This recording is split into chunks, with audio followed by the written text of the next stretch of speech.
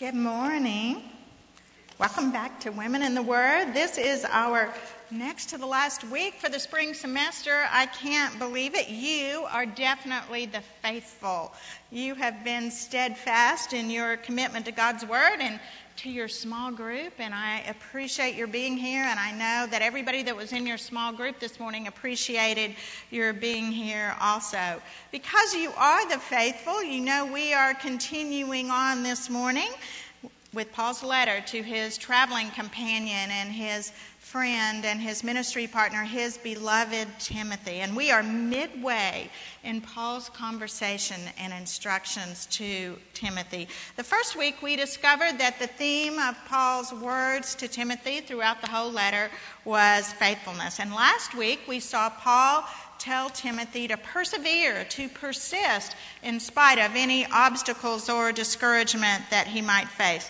And this week, we see that Paul, as you read through that, I hope you picked up the fact that Paul does not pull any punches with Timothy. He doesn't sugarcoat the truth and finally stop and say to Timothy, you know, this faithfulness thing is going to get easier. That is not what he tells Timothy. He tells Timothy the truth. My middle son, Jimmy, who's a big, tall, grown guy now, when he was a little boy, beginning at the time he was a baby, he had to have a lot of surgeries. He had his first one when he was 8 months old, and they went on until he was a teenager. Every time he had to have a surgery, we would go down to Cook's Hospital the day before for that pre-op visit, and he hated it because they always stuck him and drew blood. Then we would go in to see the anesthesiologist or the nurse anesthetist, and they would explain to him how they were going to take this mask and put it over his face, and it was going to be sleepy juice, and he was going to go to sleep. And they would tell him that he could pick whatever flavor he wanted for this sleepy juice, that it wouldn't taste bad, and he could pick his flavor. He could have bubblegum or cherry or chocolate cake or whatever. Well, he fell for it for the first few times, and he picked cherry and was all real excited. Well, about the third or fourth time we did this, even a 4 or 5-year-old finally wises up to the things that they tell you when you're going in the hospital, like this isn't going to hurt at all. Anyway, and so we were in there about the third or fourth time, and they went through it, and he sat there, and I think he even told him he picked cherry. But as we're walking out to the car and I'm holding his hand, he looks up at me and he kind of juts his little chin out and he says, Mom, why don't they just tell everyone the truth? It's not flavored and it tastes terrible. And Paul is going to tell Timothy the truth this week. It's not flavored, but hopefully it's not going to taste terrible. It's going to be the truth about Timothy's circumstances and even about our circumstances in the last days and how faithfulness is going to carry us all through. Let's open our Bibles to 2 Timothy chapter 3. We're going to begin there, reading verses 1 through 9.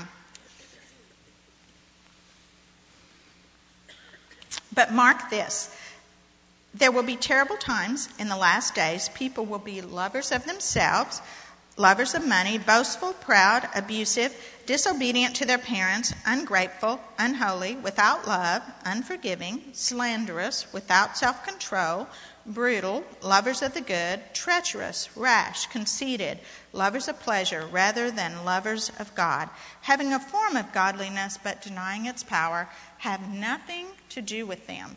They are the kind who worm their way into homes and gain control over weak-willed women who are loaded down with sins and are swayed by all kinds of evil desires, always learning but never able to acknowledge the truth. Just as Jannes and Jambres opposed Moses, so also these men oppose the truth. Men of depraved minds who, as far as the faith is concerned, are rejected. But they will not get very far, because in the case of those men, their folly will be clear to everyone. Paul's first advice to Timothy and his first advice for us in these last days is that we should run, not walk, from anyone and anything that is false. We must avoid anyone and anything that bears the mark of false teaching, of false doctrine, that has false character. Paul realizes that Timothy, just like you and I, are already experiencing what he describes as the last days here. And he wants to make sure that we counter the faithlessness of the last days with the only thing that's going to make a difference in light of all this: faithfulness to the gospel message of Jesus Christ. The term last days, as Paul uses it here, and it's used a couple of other places in the New Testament, refers to the days preceding the Lord's return for his own, for us, the body of Christ. It's at the time that precedes the rapture of the church. They're not referred to by Paul here as the last days because they're necessarily few.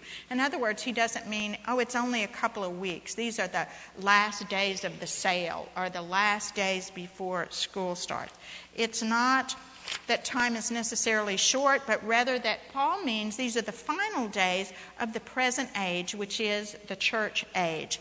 It's the term used in the scriptures for the period that's known as inter-advent, the time from when Jesus was resurrected and went back from the Father until the time that Jesus returns in bodily form for the rapture of the church. That's what Paul's talking about when he says the last days, that time period. Hebrews 1:2 on your verse sheet says, "But in these last days he has spoken to us by his Son, whom he appointed heir of all things, through whom he made the universe." The last days have to do with the church age, the church of Jesus Christ. When Paul writes to Timothy, he knows that Timothy, as he leads the church in Ephesus, is already in the last days. And he had actually spoken to Timothy a little bit about the last days when he wrote to him 3 years earlier in the letter that we know as 1 Timothy. 1 Timothy 4:1, Paul says this to Timothy: "The Spirit clearly says that in later times some will abandon the faith and follow deceiving spirits and things taught by demons." But Paul, right now, 3 years later, is really going to be a bulldog about it. He's insistent and intent on making sure that Timothy recognizes the circumstances that he's going to face in the last days, so he will be prepared to lead the church at Ephesus. And he gives Timothy a much more detailed instruction here in his second letter. He gives him a list of 18 characteristics right here that begin in verse 2 with the phrase, "lovers of themselves," and actually ends in verse 4 with the phrase, "rather than lovers of God." These are the bookends to Paul's description of godless people in the last days who will try to deceive the faithful with their false teaching and their false character. And if you are a lover of yourself rather than a lover of God, if those are a description of you, what Paul gives here in between those bookends is a result of that. If that's who you are, then you're going to be a lover of money. You're going to be boastful and proud and disobedient to your parents and without self-control, and on the things that Paul lists here. You know, it's interesting that Paul didn't have to watch the nightly news. We could write all these things down if we watch the nightly news. He gives us a very insightful and accurate list from the Spirit of God. He gives us a picture of the world that the Spirit of God has given him, where self-love is the most prominent personal value and self-centeredness is the motive in all things. Paul's goal, actually, in doing that was to give Timothy a heads up about what's in store for the church and what's in store for the leaders as we all wait for the return of our Savior. And he shares with Timothy in verse 5 here that these people are even going to appear to be religious. They may even claim to be believers. They may attend your church in Ephesus, Timothy, but don't be fooled by them. If you listen carefully to what they say and watch what they're doing, and you will discover that what they're really saying and what they're really doing are denying God's truth. Paul gives this insight in his letter to Titus about those who claim religion. Titus 1:16, "They claim to know God, but by their actions they deny him. They are detestable, disobedient, and unfit for doing good." Paul also has this wisdom for Timothy and for us in verse 5. When it comes to those who are lovers of themselves rather than lovers of God, when it comes to those who claim to know God, but their actions and their words actually deny the truth of God, unless it's for the purpose of sharing the truth with them, unless it's for the purpose of giving them who Jesus Christ really is, Timothy should avoid them. Paul shares with Timothy and with us that we truly need to be cautious when it comes to false teachers and with those who claim to know God but actually deny God in their actions and their words. We talked a little bit in our small group leaders meeting about how difficult it is to be in the world and not of the world. It takes a lot of listening and a lot of watching to know those people that you should embrace in your relationships and those people that you need to be very, very cautious with. In verses 6 and 7, Paul focuses on a situation that was occurring in Ephesus. From those who were lovers of self rather than lovers of God had emerged a group of false teachers. And in Ephesus, this group of false teachers were actually preying on women. That's not a new thing, is it? We see it all over the world today. People who are lovers of themselves rather than lovers of God, preying on women. They're preying on women who are vulnerable and who are gullible. And notice here in these verses how Paul connects false teaching with moral deficiency.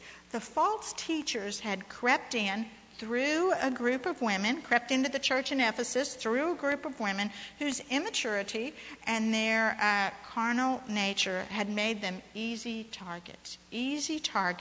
And Paul isn't bashing women here. This isn't about, every now and then you'll hear that Paul's a woman hater. This isn't a text about bashing women. In fact, I'm very grateful that Paul puts this reminder in here. Several sources that I read about this passage even pointed out the fact that in Paul's day, women were especially vulnerable because they were uneducated. They didn't have the opportunity to be educated in the scriptures always or educated in academic areas, and they were a very on the social scene, the social strata of Paul's day, they were at the very bottom of the food chain. Women were not respected or given opportunities, so they were vulnerable and gullible when it came in to people who came in and tried to captivate their minds. Regardless of whether this is a particular instance that is only in Ephesus or not, I think these verses are a great reminder to us as women of our responsibility today, in today's world, to not become followers of fads, spiritual fads, or false teachers that lead us and others astray. In verse 7, when Paul says, always learning, but never acknowledging the truth, that's a phrase that really means these women were immature. They were not developing spiritual maturity or even emotional maturity. You know, a great example of always learning and never able to acknowledge the truth in our day are women that are captivated by the latest spiritual fads. And it may be that we, along with these spiritual fads, it may be women that we know that go from one conference to the other. Whatever the latest conference is, they are going to be there. But they don't ever really stop to process the truth or to establish whether truth is really a part of that conference, and then to process it and take it in and to find out what God has for them in the truth. They may pursue the latest hot book, what's out there that everyone is reading, without stopping to process whether is there truth in this book and is there something in it that I need to use in my life to grow. It may be the next hot speaker, just someone you don't even know what they say, but everyone's talking about them, so I need to line up and be there. Spiritual fads will never mature us if we don't evaluate the message for truth and then we need to know if it's real truth, if it's truth that we can find in the Word of God, not just truth from the latest conference speaker or book, whoever that author is and what their best thought is. But we need to evaluate whether there's truth in it. And then, if there is truth in it, we need to take some time and back away and process and discover how God wants us to mature through that truth. You know, if you just keep eating, and you never had your body never had an opportunity to digest your food, it wouldn't have the opportunity to give you fuel and make your body grow. The same thing is true in our spiritual lives. And please don't misunderstand me. Going to conferences and hearing new speakers and enjoying a different worship style, or even reading a really good book that you've heard about, all of those are perfectly legitimate and perfectly beneficial in our spiritual lives if our goal is knowledge of the truth rather than being a part of the latest spiritual fad. We also have some great examples of false teachers on the TV today. On the TV news, I know probably all of you have heard about the Compound of Women out in West Texas. It's been every time I turn on the TV, it's there. These are women who have been captivated by those who claim a form of godliness but actually deny His truth. There are men who are claiming spiritual marriage to many, many women to gratify their sexual perversion. Or at least that's reported on television. I don't really have personal knowledge of that, but that's the way it's reported. And those poor women that have been captivated by it, and how their lives have been destroyed because they didn't evaluate it for the truth. And another great example from television, I believe, and I hope I don't offend anyone by saying this. If you have concern about this, please come and talk to me. I would love to discuss it with you. But I think another great example is actually Oprah Winfrey on TV. Paul, we could plug Oprah's name into this description here, I believe. He gives us a great description of Oprah, where he says false teachers have a form of godliness but deny its power. You know, for years, Oprah, some of the big talk among the people I know is Oprah a Christian or not? Because she would talk about her background in the Baptist church. She would use the name Jesus every now and then. But if you really listen to what she says, if you've heard any of her programs recently, in recent years in particularly, when she's asked about Jesus, she says that He's not the only way to God, that we can choose how we get to God. And in fact, when we get there, we can even call it what we want. We can call it friend, we can call it light, we can call it whatever we want. And through her popular TV show, she probably wouldn't like it if I used the term wormed her way, as Paul does, into millions of homes. But through her TV show, she has access to millions of American women, probably women all over the world. I imagine she's probably shown all over the world. She has influence over those who watch her every day. One word from Oprah, and millions buy whatever the latest New Age spiritual fad book is that she has out there. I saw a video clip of her interviewing the author of the latest New Age spiritual fad book that she's promoting, The New Earth, I believe it's called. And she was asking him, and first they went into a trance together. They relaxed together, and, you know, she did that. And then after that, she asked him what he thought was going to happen to him when he died. And he said, if he thought about what was going to happen to him when he died. And he said, I don't think about it at all. Nothing's going to happen. And she shook her head as she nodded about it. And then she went on to say that God is simply a feeling experience, not a believing experience. And that if God is a believing experience for you, it's not really God at all.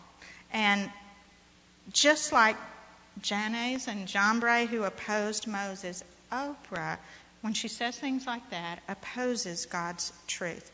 And because of her influence, millions of women have begun to believe that God is simply whoever they want Him to be. As the faithful in the last days, ladies, we should run from the false. Run from the false. Okay, let's read on in Timothy. Let's read verses 10 through 13. You, however, know all about my teaching, my way of life, my purpose, faith, patience, love, endurance, persecutions, sufferings, what kinds of things happened to me in Antioch, Iconium, Lystra, the persecution I endured. Yet the Lord rescued me from all of them. In fact, everyone who wants to live a godly life in Christ Jesus will be persecuted, while evil men and impostors will go from bad to worse, deceiving and being deceived. You know, Paul and Timothy stand in stark contrast here to the false teachers and the immature followers of the false teachers that Paul has just been talking about. As Paul shares with Timothy that in the last days he should not only be running from the false, but he should be running to the truth, he uses their own lives as an example of that. For the last 16 years, Timothy has been a part of Paul's life and a part of Paul's ministry. And Paul commends him for the fact that he has not followed false teachers and the fads, but rather he has followed someone who Paul points out teaches the truth accurately. He's followed someone whose own life has been an open book so that Timothy can measure whether at the end of the day what he does and says before men is the same thing he does when he goes home at night. Timothy had that kind of knowledge about Paul's life. Did he just stand up and say it in the temple? What did he do when we left and went home every night? Timothy has chosen well in contrast with those who follow the false. The teacher he has chosen to follow knows the truth of God, teaches the truth of God, and openly lives out the truth of God day in and day out, moment by moment in his life. Faithfulness, both in our lives and in Timothy's life, is going to demand that we choose to follow those who follow the truth. That is so important in our lives. And right here, as Paul commends Timothy for his choice to follow those who follow the truth, Paul mentions his suffering and throws it in. And he does that for a reason. Suffering and persecution has been part of his life as he followed the truth. That's an important reality for the faithful to understand, because false teachers in today's world, almost every false teacher in today's world, always dangle the opposite. False teachers who claim to know God but deny in reality the power and the truth of God dangle that good life out there. It's because they really don't have anything else to dangle. They can't dangle the truth, so they have to dangle the lie of the good life. They dangle a life free from problems. They dangle a life filled with prosperity. A few months ago, right here in Fort Worth, Texas, there was a tragedy that happened. There was a man who had read Oprah's previous fad book, The Secret, and had bought into that lie that you could visualize prosperity in your life. And if you did, one day you would go to the mailbox and there it would be. It would be there. And he had begun to amass debt and accumulate things that he couldn't pay for unless that check showed up in his mailbox. And guess what? It never showed up in his mailbox. So he became despondent over the mess that believing the lie had got him in, and he killed himself and left a young family as a result of that. Paul knows, and he wants Timothy to know, that no one who knows the truth or teaches the truth should embrace the lie that the Christian life will be without suffering and without persecution. Part of running to the truth as the faithful is understanding that our lives in Christ, this side of heaven, are lived in a fallen world. Our lives in Christ, this side of heaven, are lived with great opposition from the prince of this world. And our lives, this side of heaven, are lived in a world according to Christ that hates us. Ephesians 6:11 and 12 on your verse sheet says, "Put on the full armor of God so that you can take your stand against the devil's schemes. For our struggle is not against flesh and blood, but against the rulers, against the authorities, against the powers of this dark world, against the spiritual forces of evil in the heavenly realm." That doesn't sound like prosperity to me. I don't know about you. And Matthew 10:22 says, "All men will hate you because of me, but he who stands firm to the end will be saved." Yet Paul, even as he tells Timothy about the suffering that the faithful will endure as they pursue the truth, he rejoices about it, and he talks about that he's not despairing because Christ has rescued him.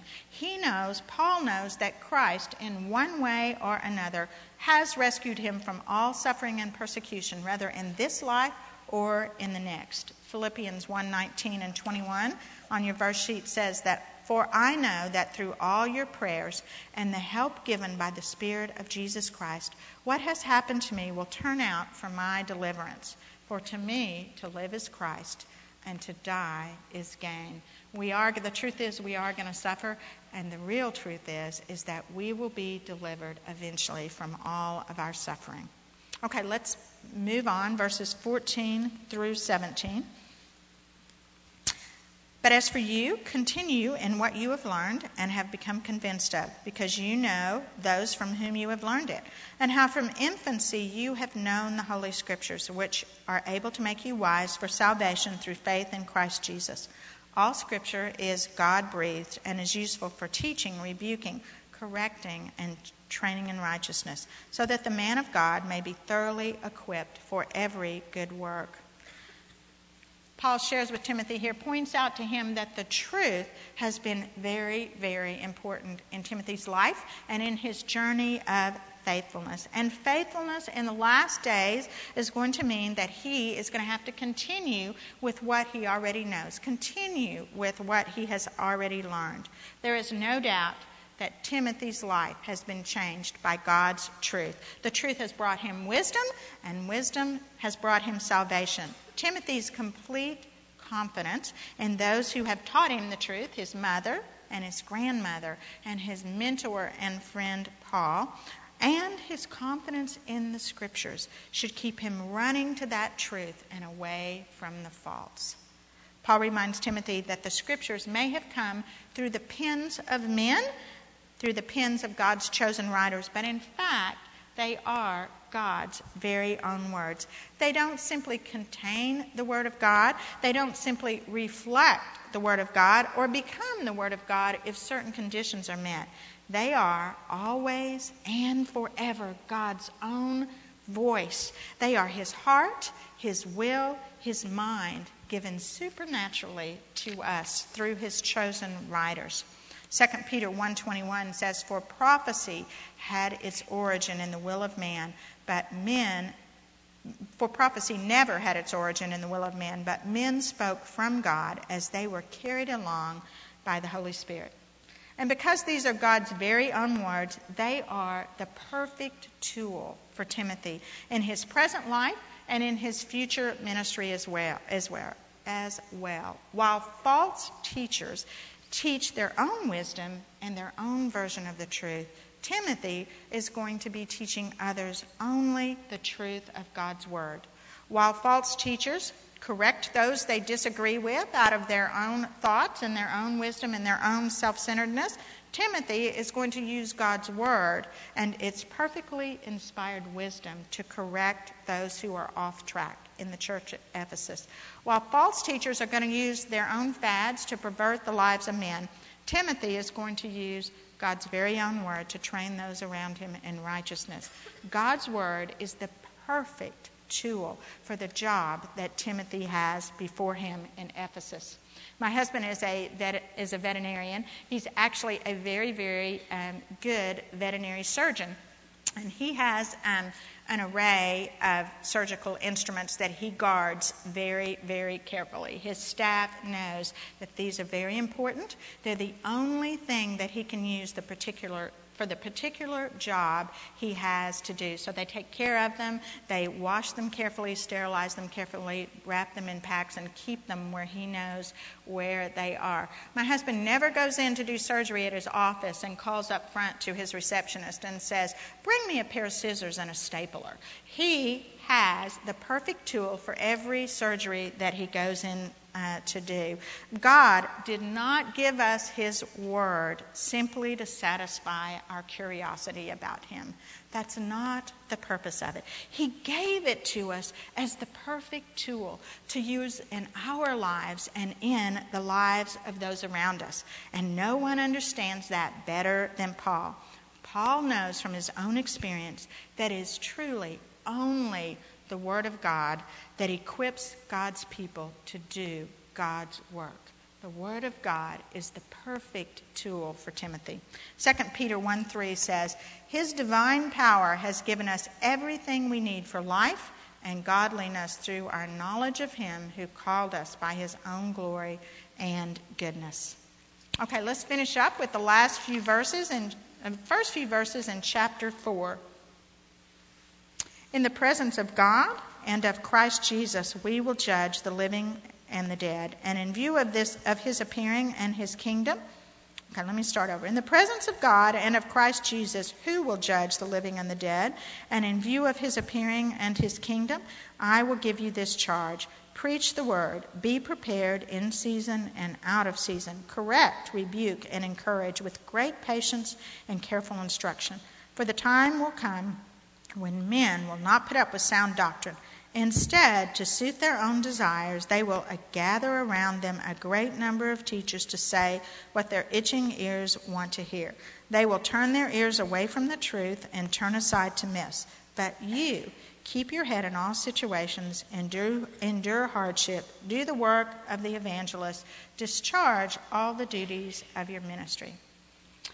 These are Paul's final instructions in this section of his letter and his most important instructions to his beloved Timothy. In the last days, the faithful should shout God's truth to the world.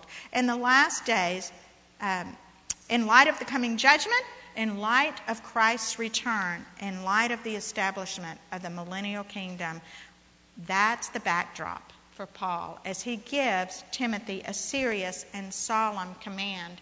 Preach the word. Now, the word preach here means to preach like a herald.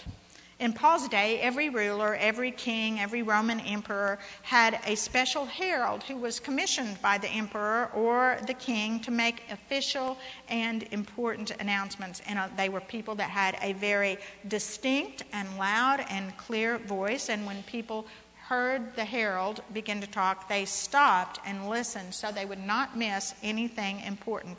In fact, it was a serious offense to ignore the king's herald or to abuse or mistreat the herald in any way. Timothy is the king's herald. Paul wants him to know that, and he is to herald God's word. Paul intends for Timothy to feel the seriousness of this charge here as he gives it to him, and not simply because Paul is facing death and his time is short and Timothy alone is going to lead the church in Ephesus. But he wants them to realize, even more than that one day both of them are going to stand in front of Jesus Christ as the judge. Paul wants Timothy to realize that his faithfulness in heralding God's word is going to have eternal consequences for himself and for everyone around him.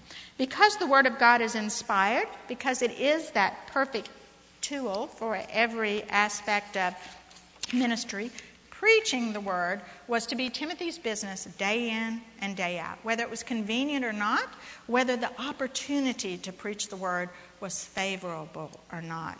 He was simply to preach the word continually. He wasn't to get up and say, it's chilly out today, I think I'll go back to bed. He wasn't to get up and say, whoa, this looks like an angry, unhospitable crowd, I think I'll go home.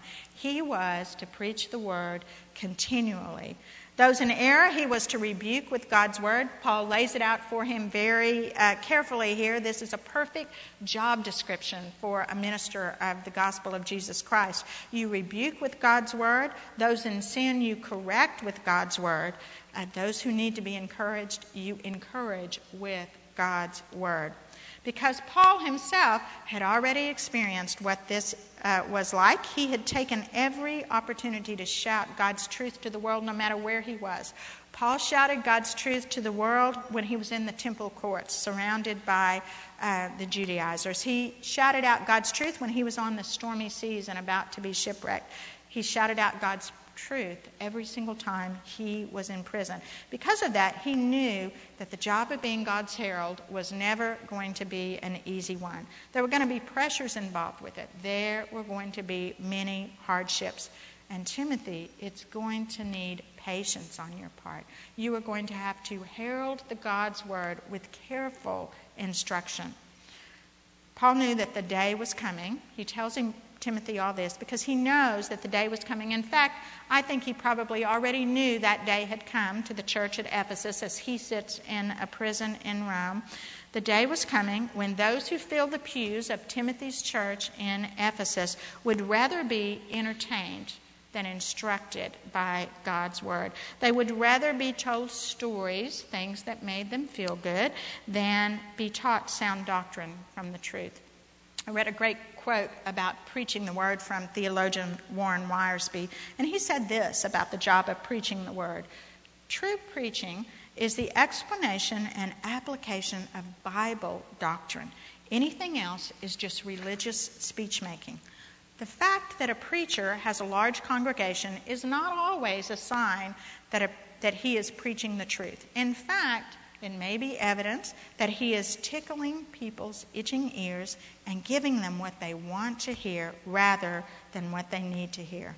Paul knows that preaching the word under all of these circumstances is going to be Timothy's lifelong ministry. And in order to do it well, he's going to have a clear head. He's going to have to be committed to hard work, and he's going to have to endure with faithfulness. Paul has given Timothy a serious and solemn job description as a faithful minister of the gospel of Jesus Christ, and he's placed in his hand the only tool that could possibly accomplish the job that Timothy has been handed, the inspired word of God. In the last days, Timothy should shout God's truth to the world. Hebrews 4:12. For the word of God is living and active, sharper than any double-edged sword. It penetrates even to dividing soul and spirit, joints and marrows. It judges the thoughts and attitudes of the heart. My youngest son is in yet another stage of pilot training. It kind of seems to go on and on, months and months of this. And whenever I talk to him, of course, boys are not very talkative, and whenever I talk to him, I say, "What are you doing?" He answers in one word monotone, which guys do, studying. And then in order to keep the conversation going, I say, "What are you studying?" And he always says, "I'm studying a checklist." And I've discovered that the military leaves nothing to chance. As a military pilot, he has a checklist for everything. And as a mother, I'm grateful for that. I want him to have a checklist. When I talked to him 2 nights ago, he was going over a huge checklist for what happens when he loses the engines on his plane. And I'm thinking, put pray at the top of your list. But that really wasn't what he said. But the military understands that what they teach these young men and women to do is serious business. And if they don't get it right, people are going to get killed. You know, our faithfulness in the last days as we wait for the Savior is serious business. Paul doesn't leave that to doubt here for Timothy. It is serious business. And so, because I want us to also know what to do in an emergency, I've made just a little bitty short checklist at the bottom of your outline for what to do for faithfulness in the last days, a checklist that we can have. And the first thing I think that needs to be on our checklist is we need to check our relationships if we're going to be faithful in the last days. You know, the first week that we talked about Timothy and Paul, we talked about the fact that genuine relationships spur us on to faithfulness. Well, this week, Paul has not minced any words about the fact that we are living in a time when people are going to be lovers of themselves rather than lovers of God. And we are going to be surrounded and immersed in these people wherever we go, whatever we do. As we discover these people around us, as they're part of our world and part of our necessary involvement in the world, other than sharing the truth of Christ with them, other than having a desire to build a relationship with them in order to influence them, we need to take Paul's advice to Timothy here seriously. We need to be cautious and careful with who we spend our time with. And we're going to have to be very discerning with those people who claim to know God but actually deny God with their actions. We are going to have to listen to what they say and watch how they live their life. You know, I'm busy, and a lot of times things get past me and I don't pay very good attention. When it comes to the relationships in my life, I need to pay close attention to what they're saying and what they're doing. We are not running from the faults as women who are pursuing faithfulness if we have a best friend that we spend every moment with, or a boyfriend that we want to spend the rest of our life with, or perhaps a housemate that we get up every morning with and go to bed with every life, or anyone else in our life who, if these people that are so a part of our lives are constantly captivated by false teaching, or whose life and lifestyle deny God's truth. Just like Timothy, faithfulness for us will mean that we need to check our relationships and be discerning. Secondly, we need to check our commitment to the truth, to God's truth, not the world's truth, to God's truth. So if I said to you today, take out a sheet of paper, and on a scale of 1 to 10, with 10 being the most important, I want you to write down, I want you to judge, how important is God's truth to you? Where would it be on that scale? Would it be more important to you than where you live? Would it be more important to you than how much money is in your bank account? Would it be more important to you than having the perfect family? Would it be more important to you than being in control of things around you? Would it be more important to you than being thin? Would it be more important to you than your image to the world? Think about how important God's truth is to you this week. Take a sheet of paper, write it down somewhere, write it in the edge of your Bible, and begin to contemplate that as you know the fact that you live in the last days. I read about a man who was a heavy smoker, and he became alarmed over the number of newspaper articles. He would get up every day and read the newspaper, and every day there would be an article in there on the relationship between smoking and lung cancer. And he confided in a friend that he had become so alarmed about what he was reading about the connection with smoking and lung cancer that he had decided to stop reading the newspaper. Here was a man that was more committed to nicotine than he was to the truth. In fact, he was so committed to nicotine that he was willing to leave the truth behind rather than change his life. It's only faithfulness is going to demand our commitment to the truth, because it's only the truth that's going to change our lives. It's only the truth that's going to change the lives of those around us. And it's only having leaders who live out the truth in life that are going to keep our churches alive and on the right path. John 17:17 says, "Sanctify them by the truth.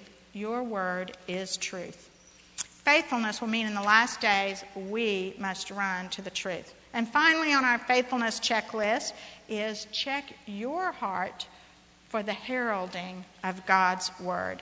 You know, none of us in this room, I don't think, I might be surprised, I guess, but none of us in this room probably are going to have the job of being the pastor of a church with the responsibility of getting up Sunday after Sunday and preaching the word, as Paul was laying out for Timothy that was going to be his job. But that is not going to let us off the hook when it comes to having a heart for heralding God's word. In verse 3 of chapter 4, where Paul says there's going to come a time when men will not want to hear sound doctrine. They're going to want to turn their ears from the truth and turn aside to myths.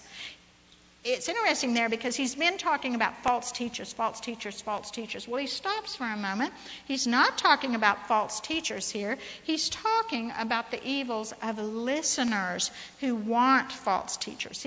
He's talking about people that sit in the pews and provide a willing audience for false teachers. If we, as women, have a heart for heralding God's word, we are going to make sure that's not who we are. We're going to make sure that we sit in the pews of a church and demand, in fact, ask for and look for the fact that we sit in the pews and hear sound doctrine week in and week out. We're going to also want to make sure that we encourage our pastors, those that have the job of heralding the word, that we encourage and support our pastors that have that hard job of heralding God's truth week in and week out, that we don't give them a hard time when they tell us the truth from God's word, that we don't say, gosh, Pastor, that was a little harsh. I didn't really want to know about that sin. If we have a heart for heralding God's word, we're going to support our pastors as they teach us sound doctrine for the truth. And finally, we need to make sure that we are never part, as women, that we are never part of the problem that Paul talks about here, that we are never coming to church wanting our ears tickled, that we are never coming to church with the thought, we come to be entertained rather than trained in righteousness through the preaching of the word. Faithfulness in the last days will mean that we have a heart for shouting God's truth to the world. Let's pray, ladies. Lord, we thank you for your spirit of truth. We thank you for your word. We thank you for the freedom that we have, so much freedom to know the truth as women in this country, so much opportunity to read and study and dwell in the Word of God. And Father, for that privilege, I ask that you would give us all a commitment to the truth, that we would be strong enough and discerning enough to run from the false, that we would turn and run to your truth, only your truth, not the world's truth. And Father, in that you would give each of us a heart for making sure that every Sunday morning the church heralds the truth of your word. I pray this in the name of our Lord and our Savior, Jesus Christ.